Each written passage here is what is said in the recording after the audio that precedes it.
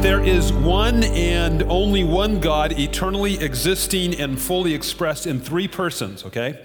So one God, fully expressed in three persons, the Father, the Son, the Holy Spirit. Thus, the Father then is fully God, and that's who we're going to be looking at today. We're going to be looking at the Father during this session, and He is fully God. He's not one-third God, but fully God. So right off we know this, that what distinguishes the Father from the Son and the Son from the Spirit isn't the essence or isn't the nature of who God is, but rather what distinguishes the Father and the Son and the Holy Spirit are going to be the roles that each of them play and the relationship that they have with one another. So that's what we'll be looking at really this afternoon. I think it's going to be really helpful for us in terms of us being people who lead or us of being led, of understanding the importance of understanding our roles and our relationships within regard to where God has called us. So the main two questions of this session are, first, what characterizes the distinct role and relationship of the Father with the Son and the Spirit? And how ought these roles and relationships be reflected in our leadership?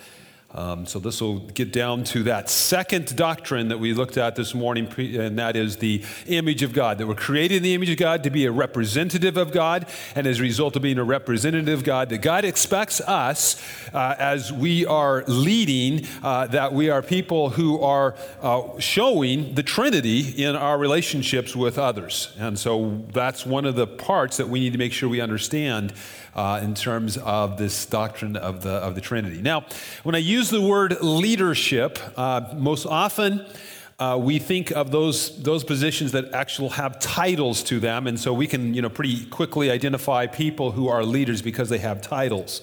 But before we go on, I want to ask you, what are places of leadership that don't have titles but you're still in a place of leadership? In other words, I think it's important that as we're all sitting here, nobody's sitting here going, well, I'm not a leader, so I'm not sure what to do with this. I would say you probably are a leader. You just need to identify that, not because you had a title, but simply because God has put you in a place of leadership. So you tell me, what are some of those places of leadership that you're thinking of or we should be thinking about? What's that? At home? Okay, so what are some of those places at home? Mother, mothers, fathers, there we go. See a hand way in the back? Okay, Christ follower. So in one sense, needs to be at least self-government.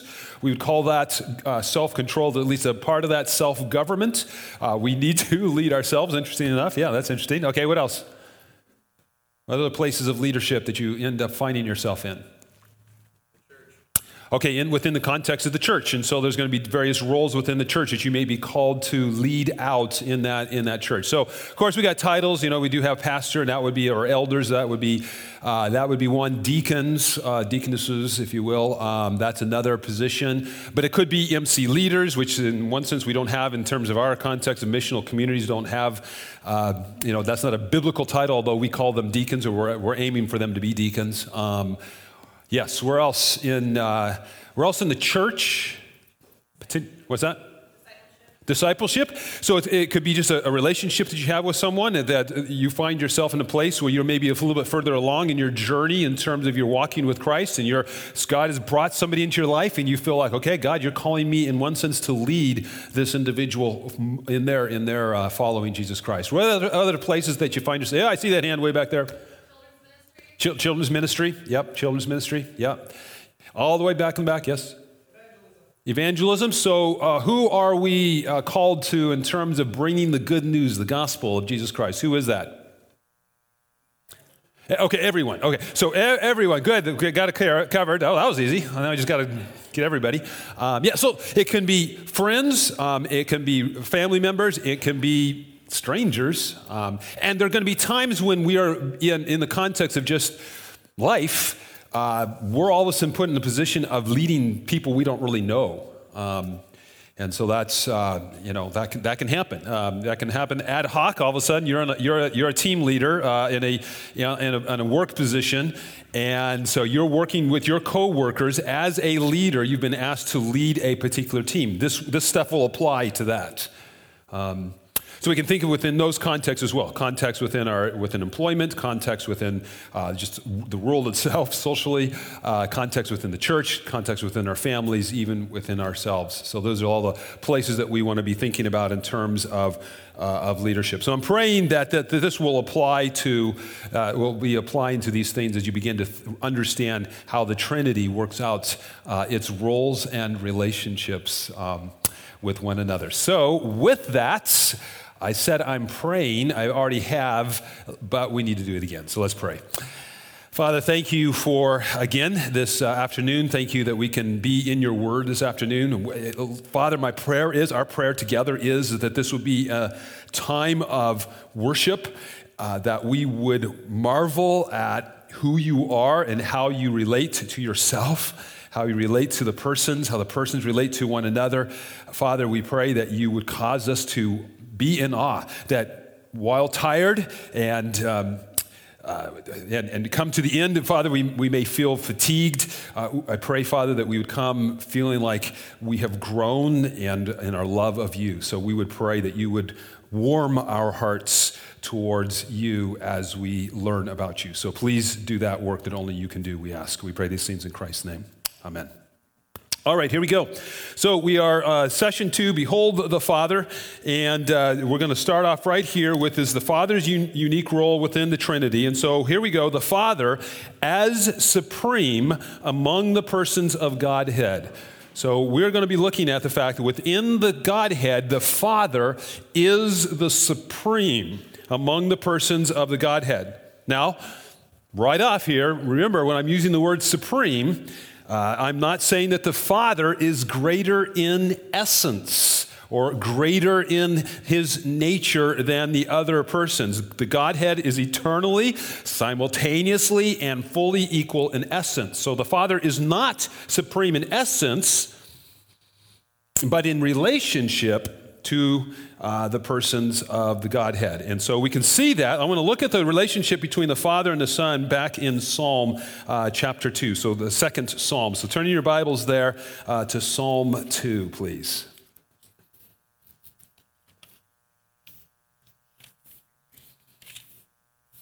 Amazing psalm, an introduction to all of the Psalms, Psalms 1 and 2.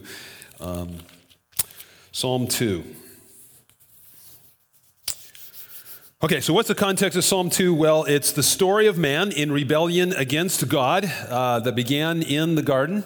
And so you see on our outline here, humanity wants to be supreme. I want to be a law unto myself. I want independence from God. I want to take a bite out of the fruits of defining good and evil. That's the story of the garden. That's which we have inherited. That's come down to us. That is who we are. It's also the story of Babel. The Tower of Babel is a collection of people scratching and clawing for supremacy. And they want to come together, and they want to be supreme, and they want to show that supremacy. They want to be independent of God. They want to be a law unto themselves. They want to be Lord of their own kingdoms. So Psalm 2 is a poetic description of humanity fighting for supremacy, not just over one another, but over God. So we begin at verse 1. So why do the nations rage and the peoples plot in vain? The kings of the earth set themselves, and the rulers take counsel together against the Lord, or against Yahweh, and against his anointed, saying, let us burst their bonds apart and cast away their cords from us. Now, did you see that? His anointed. His anointed. So to anoint someone is to confer authority upon that individual. It is to identify that individual as someone in whom that person is putting in charge. So, who is supreme? Well, the Father is supreme, and he's the one who is doing the anointing here. You see that? It says here, against Yahweh and against his anointed. So the his is God, or Yahweh.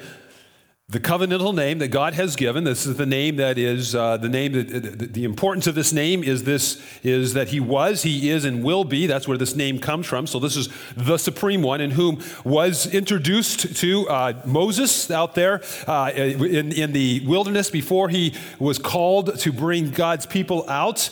He sees, of course, that burning bush. He goes to the burning bush. He's wondering what in the world's going on here. And God reveals himself to him. It's that point where Moses asks the question of this God. He says, "Who are you?" They have been in slavery for so long, they don't even know who this person is, this supreme God. And so he says, "I am who I am," or Yahweh, I am, I was, I am, and I will be. This idea of I have no beginning or no end. In other words, I'm the Supreme One.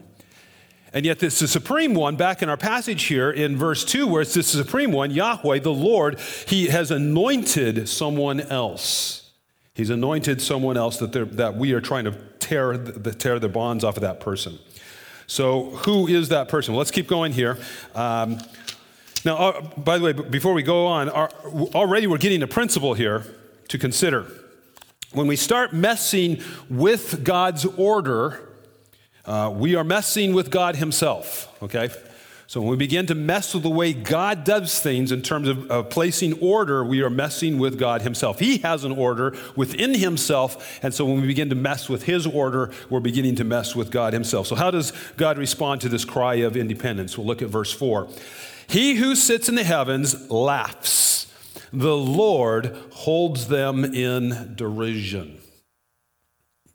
Now, derision is a word that mocks. It mocks the view that those who are being mocked, that they actually deserve it, for placing themselves, for having the gall to address the person who is so far above them. And so he speaks to them with derision. But God's response is even more sobering in verses 5 and 6. Then he will speak to them in his wrath and terrify them in his fury, saying, "As for me, I have set my king on Zion, my holy hill." So what's God saying here? What's he saying here? You tell me.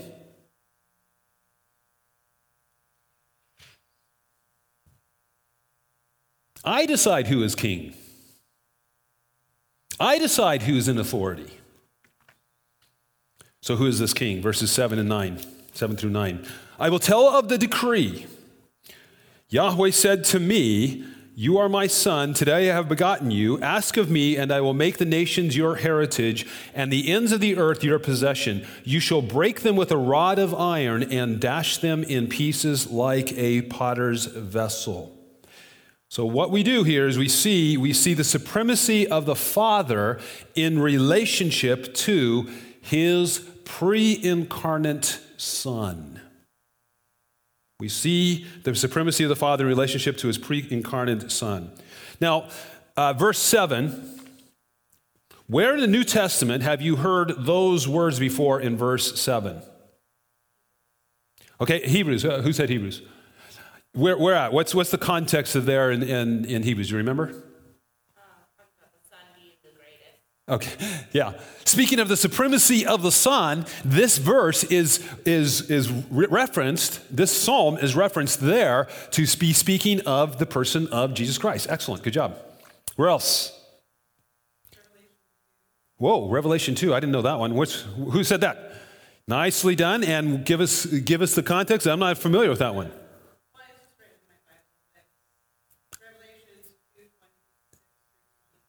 Okay.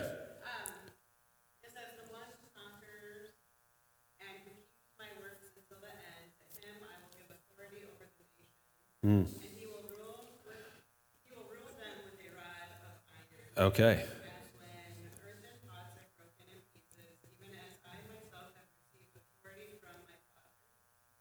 Okay. So again, speaking of the Son, nicely done. Way to use those references. Way back in the back, further back than anybody else. Yes. So if you want to fill in a little thing here, at the baptism of Jesus Christ. Very good, Christian. Yes, Matthew 3:16 through 17. There it says, and when Jesus was baptized, immediately he went up from the water, and behold, the heavens were opened to him, and he saw the Spirit of God descending like a dove coming to rest on him. And behold, a voice from heaven said, "This is my beloved Son." And that's a reference to Psalm 2, with whom I am well pleased. Or if you wanted to put in another verse, you could put in John 1:14. So you got that little space there. John 1:14, which says, "And the Word was made flesh and dwelt among us, and we beheld his glory, the glory as of the only begotten." That would be of the one and only unique one. "The only begotten of the Father, full of grace and truth." Or you could put in John 3:16, at the very beginning there. Everybody knows John 3:16 probably. "For God so loved the world that he gave his only begotten Son," which is a reference back to here in verse 7. "The Lord said to me, 'You are my Son, today I have begotten you.'" So, in light of God's wrath, how are those who are striving and straining to be a law unto themselves, who want to define good and evil on their own terms, who want to have independence from God, how are they to respond? So he tells us now how they should respond to this one who God has anointed, who God has called out for his own, and whom we now know from the New Testament, this is the person of Jesus Christ. How are they to respond to him? Verses 10 through 12. So here it goes. "Now therefore, O kings, be wise." Okay, so you want wisdom? Kings, you want wisdom? Be warned. So you want wisdom, or do you want warning? Whatever the case may be wise, be warned. "O rulers of the earth, serve the Lord with fear and rejoice with trembling. Kiss the Son, lest he be angry and you perish in the way, for his wrath is quickly kindled. Blessed are all who take refuge in him," in the Son. Okay, so what are they to do? What's that mean? Kiss the Son. Okay, so show respect or reverence. And what is maybe the visual image you might have in your head? Well, kissing the Son, I guess, but I think there's another one we might have.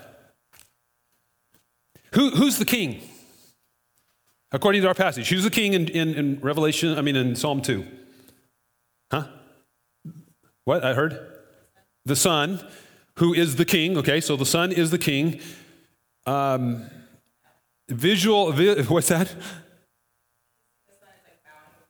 Okay, bowing before the king, and what do they many times do? Here, kiss my ring, right? They put their hand out there. Well, actually, just the right hand, not the left hand. Kiss my ring. And they'll kiss the ring of the king. And so that's the visual image I have. I'm not sure if that's the right visual image, but that's the visual image I have in terms of, some of these, The Crown. I think you saw that on Netflix. They were doing that kind of a thing. So anyway, that's the visual image I have. So they're saying, kiss the Son, bow down to him in homage, show him as the one in whom God has called to be king himself. So yeah, and notice here, if we do that, there's going to be an outcome at the end of verse 12. Blessed are all who take refuge in him. And so it is to embrace him as sovereign, and notice that outcome. Blessed are those who take refuge in him. Now, did the Son claim this position of authority for himself? No. No, the Father anointed him. The Father, look back at verse 7. Verse 7, I will decree. The Father decreed that the Son will be the king. Now think of that. Think of it, right? Even though the Son is equally, eternally, simultaneously, in essence, the same as the Father, he doesn't claim this position for himself. Let that settle for a minute. The Father is supreme among the persons of the Godhead, equal in persons, and yet the Father is supreme, and the Son doesn't claim something that is absolutely true of him, but rather he knows his role. And what a wonderful role he's got, We'll see that in a minute. So we see this in the pre-incarnate Son. Any thoughts, any questions of that? It's not the way we function in our own intuition that if I'm equal with that other person next to me, then I have rights and I have things that I can claim for myself. And that's true of the Godhead, and yet he doesn't do that. He understands his role within this Trinity. Pretty amazing.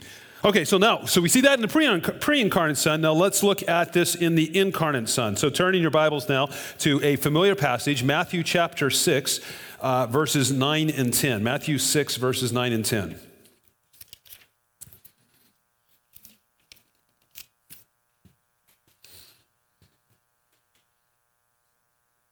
And if you didn't know what Matthew 6, 9, and 10 is, you probably know it without even having to turn there. The Lord's Prayer, of which we are most familiar.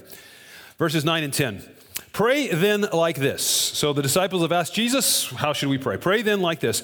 Our Father in heaven, hallowed be your name. Your kingdom come. Your will be done on earth as it is in heaven. So easy question. Who does the Son say we ought to pray to? Thank you. The Father. Whose kingdom does the Son recognize that ought to come? The Father's. Good. Whose will is the Son telling us to pray for? The Father. Not his, but the Father's. The Father's. Jesus doesn't say, pray to me, or pray for my kingdom, or pray for my will to be done. He is rather expressing a bowing to the supremacy of the Father, his kingdom, the supremacy of the Father's will. Now, you might say, well, okay, but Jesus is talking to disciples. Disciples are clearly not on the same par with the Father. We're not equal. Of course, he's saying, when you pray to the Father. I'm here, but you pray to him. And but really, the Son doesn't mean the Father's supreme, right? So where would we go in Scripture to counter that, where we find that the Son is actually praying the Father's will? The garden. Garden, which one? Okay, Gethsemane. So we've gone from the Garden of Eden, and now we come to the Garden of Gethsemane. And what should have happened in the Garden of Eden is going to happen in the Garden of Gethsemane, and so that's why we have Matthew 26 there. So turn in your Bibles to Matthew 26.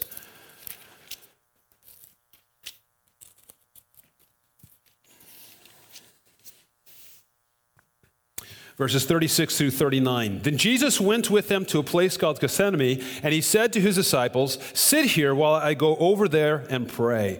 And taking with him Peter and the two sons of Zebedee, he began to be sorrowful and troubled. And then he said to them, my soul is very sorrowful, even to death. Remain here and watch with me.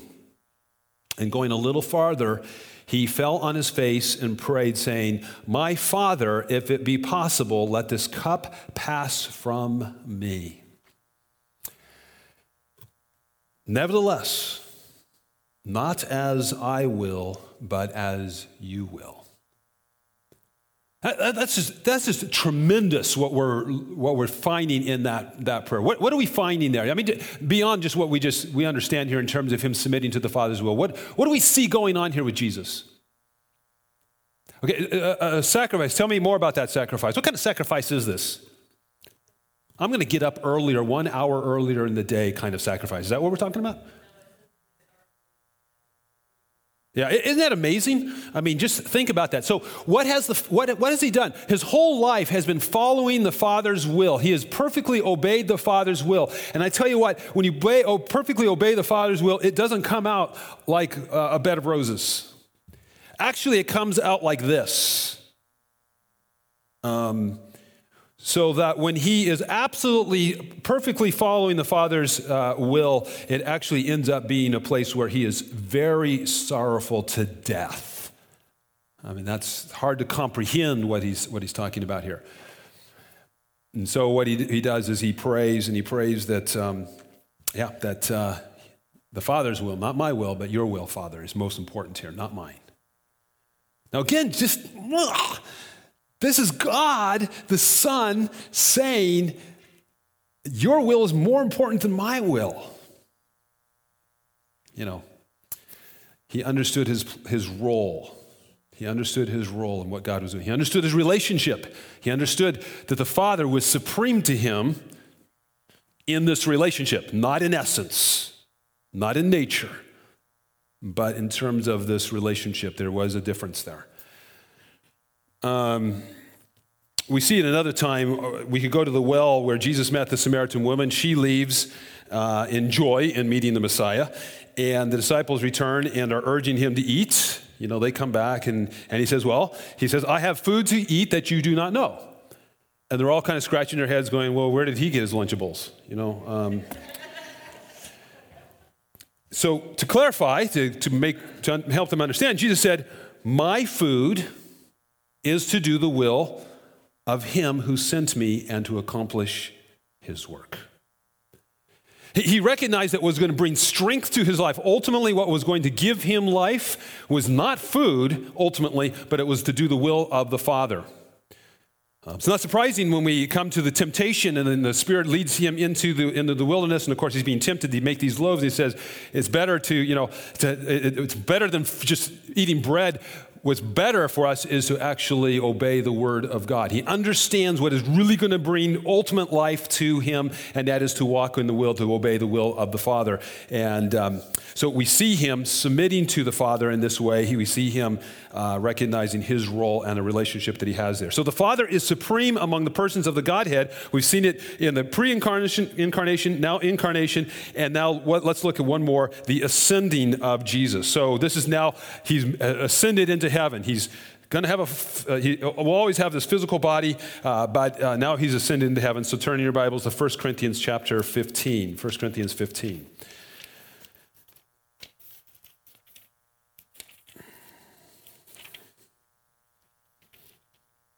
What's he going to do there? Is he finally going to stake claims? 1 Corinthians 15, let's see here, beginning at verse 20.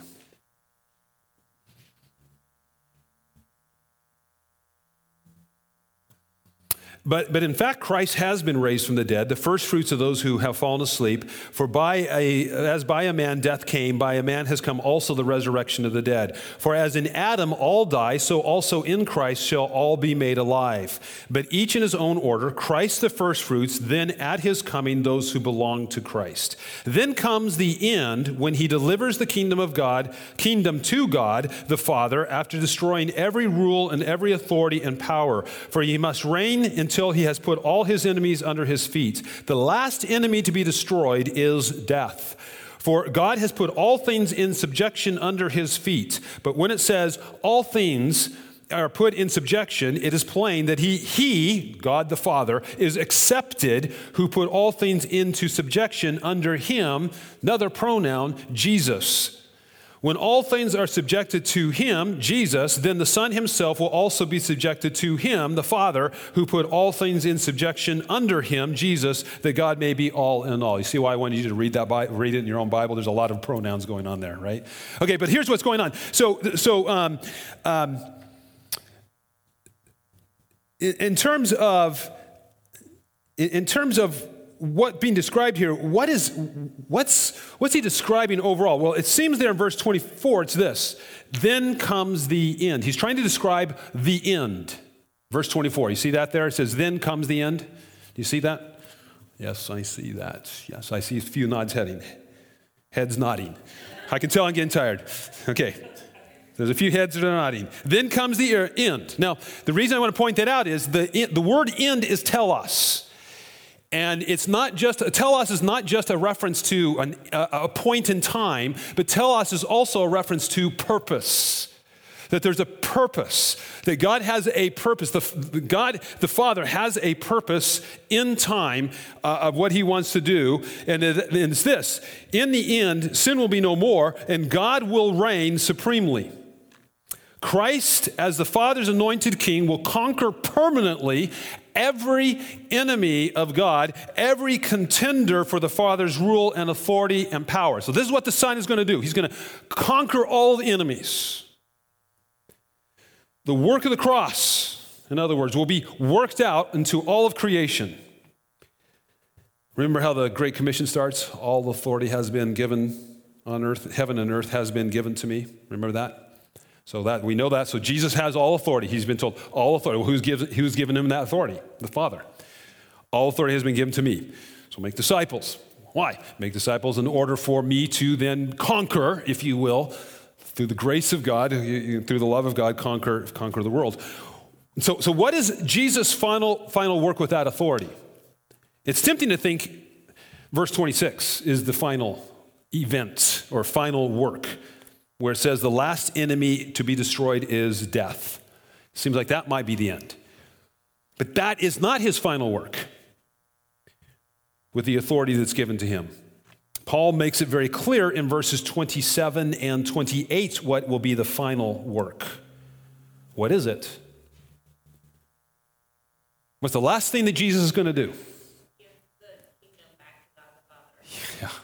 Give the kingdom back to God the Father. He's going to be the one who's going to conquer, and once he does that, then he's going to give that. When all things are in subjection to him, Jesus, he's then going to take what has been subjected to him, and he's going to give it back to the Father. He's equally God, all times, eternally, fully, simultaneously as the other persons in the Godhead, and yet when it comes to the end, the Father is going to, or the Son is going to give all things back to the Father. Okay? So the Son understands his role and responsibility within the Godhead, and when his work is done, he will happily hand it over, the authority as king. He'll hand that authority over. That authority as being king, he's going to hand that over back to the Father. So behold the Father, huh? The Father's unique role within the Trinity is that he is supreme among the Godhead. Okay, so that's number one. Any questions? Any thoughts? Okay, so let's go to number two then. Number two is the Father as author. The Father as, let me put wise author. There we go. The Father as wise author of the story. Wise author of the story. So as we think of the story of God, creation, fall, redemption, and restoration, he is the author. That is, all happens as he knew it would. And you know, there's a kind of a peaceful reconciliation or an acceptance of one's reality as the character of a story to the prerogative of the author of that story. And so we're okay with the fact that when we read a story, that those people in the story, that what's happening to them to the story is whatever the author decides to have happen in the story, because that's the prerogative of the author. I mean, that's what he gets to do. So I did read. Some of you saw this up here, and so of course, Lord of the Rings. As who said that? We are Sacred City. You have the Bible and the Lord of the Rings on the same pulpit. So that's kind of what's going on here. But I just happened to be reading, this is when Sam and Frodo, they're on those back stairs, the stairs, they're trying to get into Mordor, they can't go through the front gate, so they're going to go behind. Gollum's taking them up there, and of course we know who's at the end there. It's Shelob, the big old ugly thing. But before they get there, Sam and Frodo are having this discussion, and Sam says, "Yes, that's so," said Sam, "and we wouldn't be here at all if we'd known more about it before we started. But I suppose it's often that way. The brave things in the old tales and songs, Mr. Frodo, adventures, I used to call them. I used to think that they were things the wonderful folk of the stories went out and looked for because they wanted them, because they were exciting and life was a bit dull, a kind of a sport, as you might say. But that's not the way of it with the tales that really mattered, or the ones that stay in the mind. Folk seem to have been just landed in them. Usually, their paths were laid that way, as you put it. But I expect that they had lots of chances like us of turning back, only they didn't. And if they had, we shouldn't know because they'd have been forgotten. We hear about those as just went on, and not all to a good end, mind you, at least not to what folk inside a story and not outside of it call a good end. You know, coming home and finding all things right, though not quite the same, like old Mr. Bilbo. But those aren't always, just a minute, changing the page. Those aren't always the best tales to hear, though they may be the best tales to get landed in. I wonder what sort of tale we've fallen into. I wonder, said Frodo, but I don't know. And that's the way of a real tale. Take any one that you're fond of. You may know or guess what kind of a tale it is, happy ending or sad ending, but the people in it don't know. And you don't know, you don't want them to. Then just a bit later, he goes, Sam says, don't the great tales never end?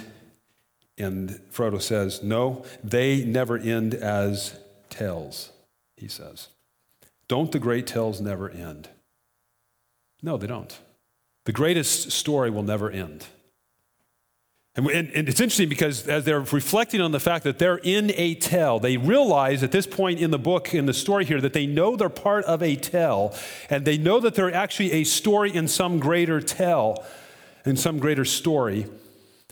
And like as they reflect on stories they've read, we don't want them to know the end. We just want to be in there. We want to be part of the story. And he goes on and says, the people in them come and go when their part's ended. Our part will end later or sooner. And he says, I really don't want to know when that is. And it's a recognition that there's an author of a story, and the greater the story is, the longer that tale is going to go. And they were in this point in the story, they recognized, whatever happens, happens, because we're not the author. There is somebody else writing this story about us. So we understand this idea of the author having absolute control or sovereign over the story. And so the Father is the wise author of, capital T, the story. And if you think about it, the word authority comes from those first 6 letters, author. The Father has authority because he is the author, and the authority is as good as the wisdom of the author.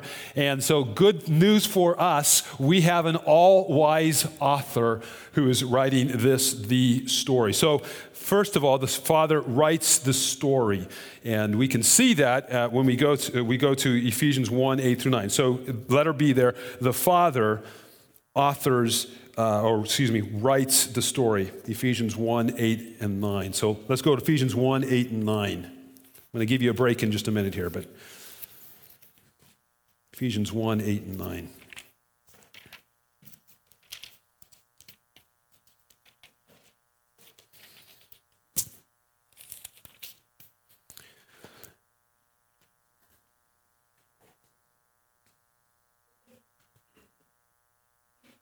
Oh, good, right in the middle of a sentence. Speaking of the Father, which he, the Father, lavished upon us in all wisdom, there's our wisdom, and insight, making known to us the mystery of his will. So he has made known to us a mystery, and a mystery is that which is truth is previously unknown but has now been revealed. And of course, that is through the Holy Spirit, and we have the Word of God to help us to know what that is. And but it's the Father who's done this. The Father is the one who is writing this story. Now, Paul considers this in Ephesians 1. So look what he says let me begin at verse 3 here. Blessed be the God and Father of our Lord Jesus Christ, who has blessed us in Christ with every spiritual blessing in the heavenly places, even as he chose us in him before the foundation of the world, that we should be holy and blameless before him. In love, he predestined us as adoption to him as sons through Jesus Christ, according to the purpose of his will, to the praise and the glory of his glorious grace with which he has blessed us in the beloved. In him, speaking of the beloved, we have redemption through his blood, the forgiveness of our trespasses, according to the riches of his grace, which he lavished upon us in all wisdom and insight, making known to us the mystery of his will, according to his purpose, which he set forth in Christ, as a plan for the fullness of time to unite all things in him, things in heaven and things on earth. And in him we have obtained an inheritance, having been predestined according to the purpose of him who works all things according to the counsel of his will. So now again, look at how he speaks of it. First of all, I've just noted there, wisdom and insight, verse 8, or verse 9, he's made known to us the mystery of his will. This is how we know the Father writes the story. So you think of an author, before even a word is written down in a story, what is he doing? He's thinking already of the story. So many times authors, they haven't even put down anything on paper, but in their minds, they already know the main characters. They know where it's going to start. They know where it's going to end somehow. They kind of generally know where things are going. Well, that's exactly what we have described here, that in eternity past, this author knew things before we even knew it, right? Before it was written down, if you will, in terms of the Word of God. He already knew who the characters were going to be. He knew how it was going to begin, how it was going to end, where it's headed, that kind of a thing. And because he is the author, the great author, he had all the details put out and put together in eternity past in his mind. And he knew the main characters. And he knew the main characters, and the Son, so we go to letter B there, the Son is the main character. The Son is the main character. The main character, Jesus Christ. He says Jesus Christ is the purpose which he set forth in Christ as a plan for the fullness of time to unite all things in him, in Christ, things in heaven and things on earth. But then there are other characters, verse 11. So look at verse 11. Look at the other characters. In him, we have obtained an inheritance. So we who trust in Jesus Christ have been written in the story.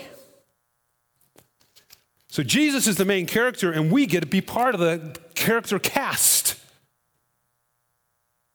So letter C, we are graciously written into the story. We are graciously written into the story. We are. The Father's unique role in the Trinity is that he is the wise author, and wisdom is the focus of this role, if you will, of the Father. Number 3, goodness. Goodness is the focus of this next unique role. And so you see there, letter 3, Roman numeral 3, the Father is the giver of every good and perfect gift. Let me just read James 1:17 for you. Every good gift and every perfect gift is from above, coming down from the Father of lights, with whom there is no variation or shadow due to change. Now, consider the breadth and significance of this claim. Where does every single good gift originate from? The Father. Every good gift. If you have received a good gift, the original source is the Father. He's supreme, and this is what he likes to do. Thus, the Son is a good gift from the Father. For God so loved the world, you recognize that? For God so loved the world that he gave. That comes from a word gift. He gave his only begotten Son. The Son is a good gift. The Spirit is a good gift from the Father. Jesus promises the Spirit will be given to them once he ascends. The Spirit is a good gift.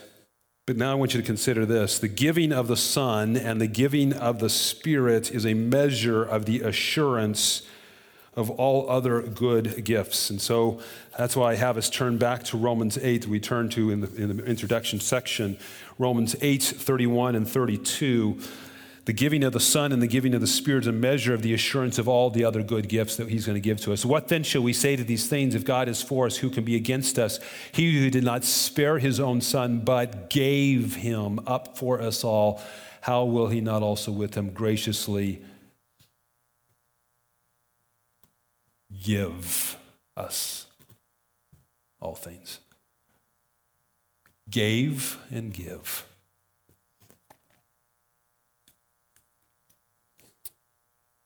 Finally, but as important as the first three, the Father often provides and works through the Son and the Spirit. The Father often provides and works through the Son and the Spirit. The Father often provides and works through the Son and the Spirit to accomplish his work and fulfill his will. So now think about that. Though he has in the Trinitarian order the place of highest authority, the place of highest honor, yet he chooses to do his work in many cases through the Son and the Spirit rather than through himself. It's as if the Father is saying to us, I want you to see my work accomplished through my Son. Look at my Son. Notice my Son. Look at the marvelous obedience of my Son, that he would follow my will, even though it would lead him to the worst place you could ever imagine, the cross. He said, look at him. Isn't that amazing? So here he is, the Supreme One. He's saying, look elsewhere. Look at my Son, for him I am well pleased.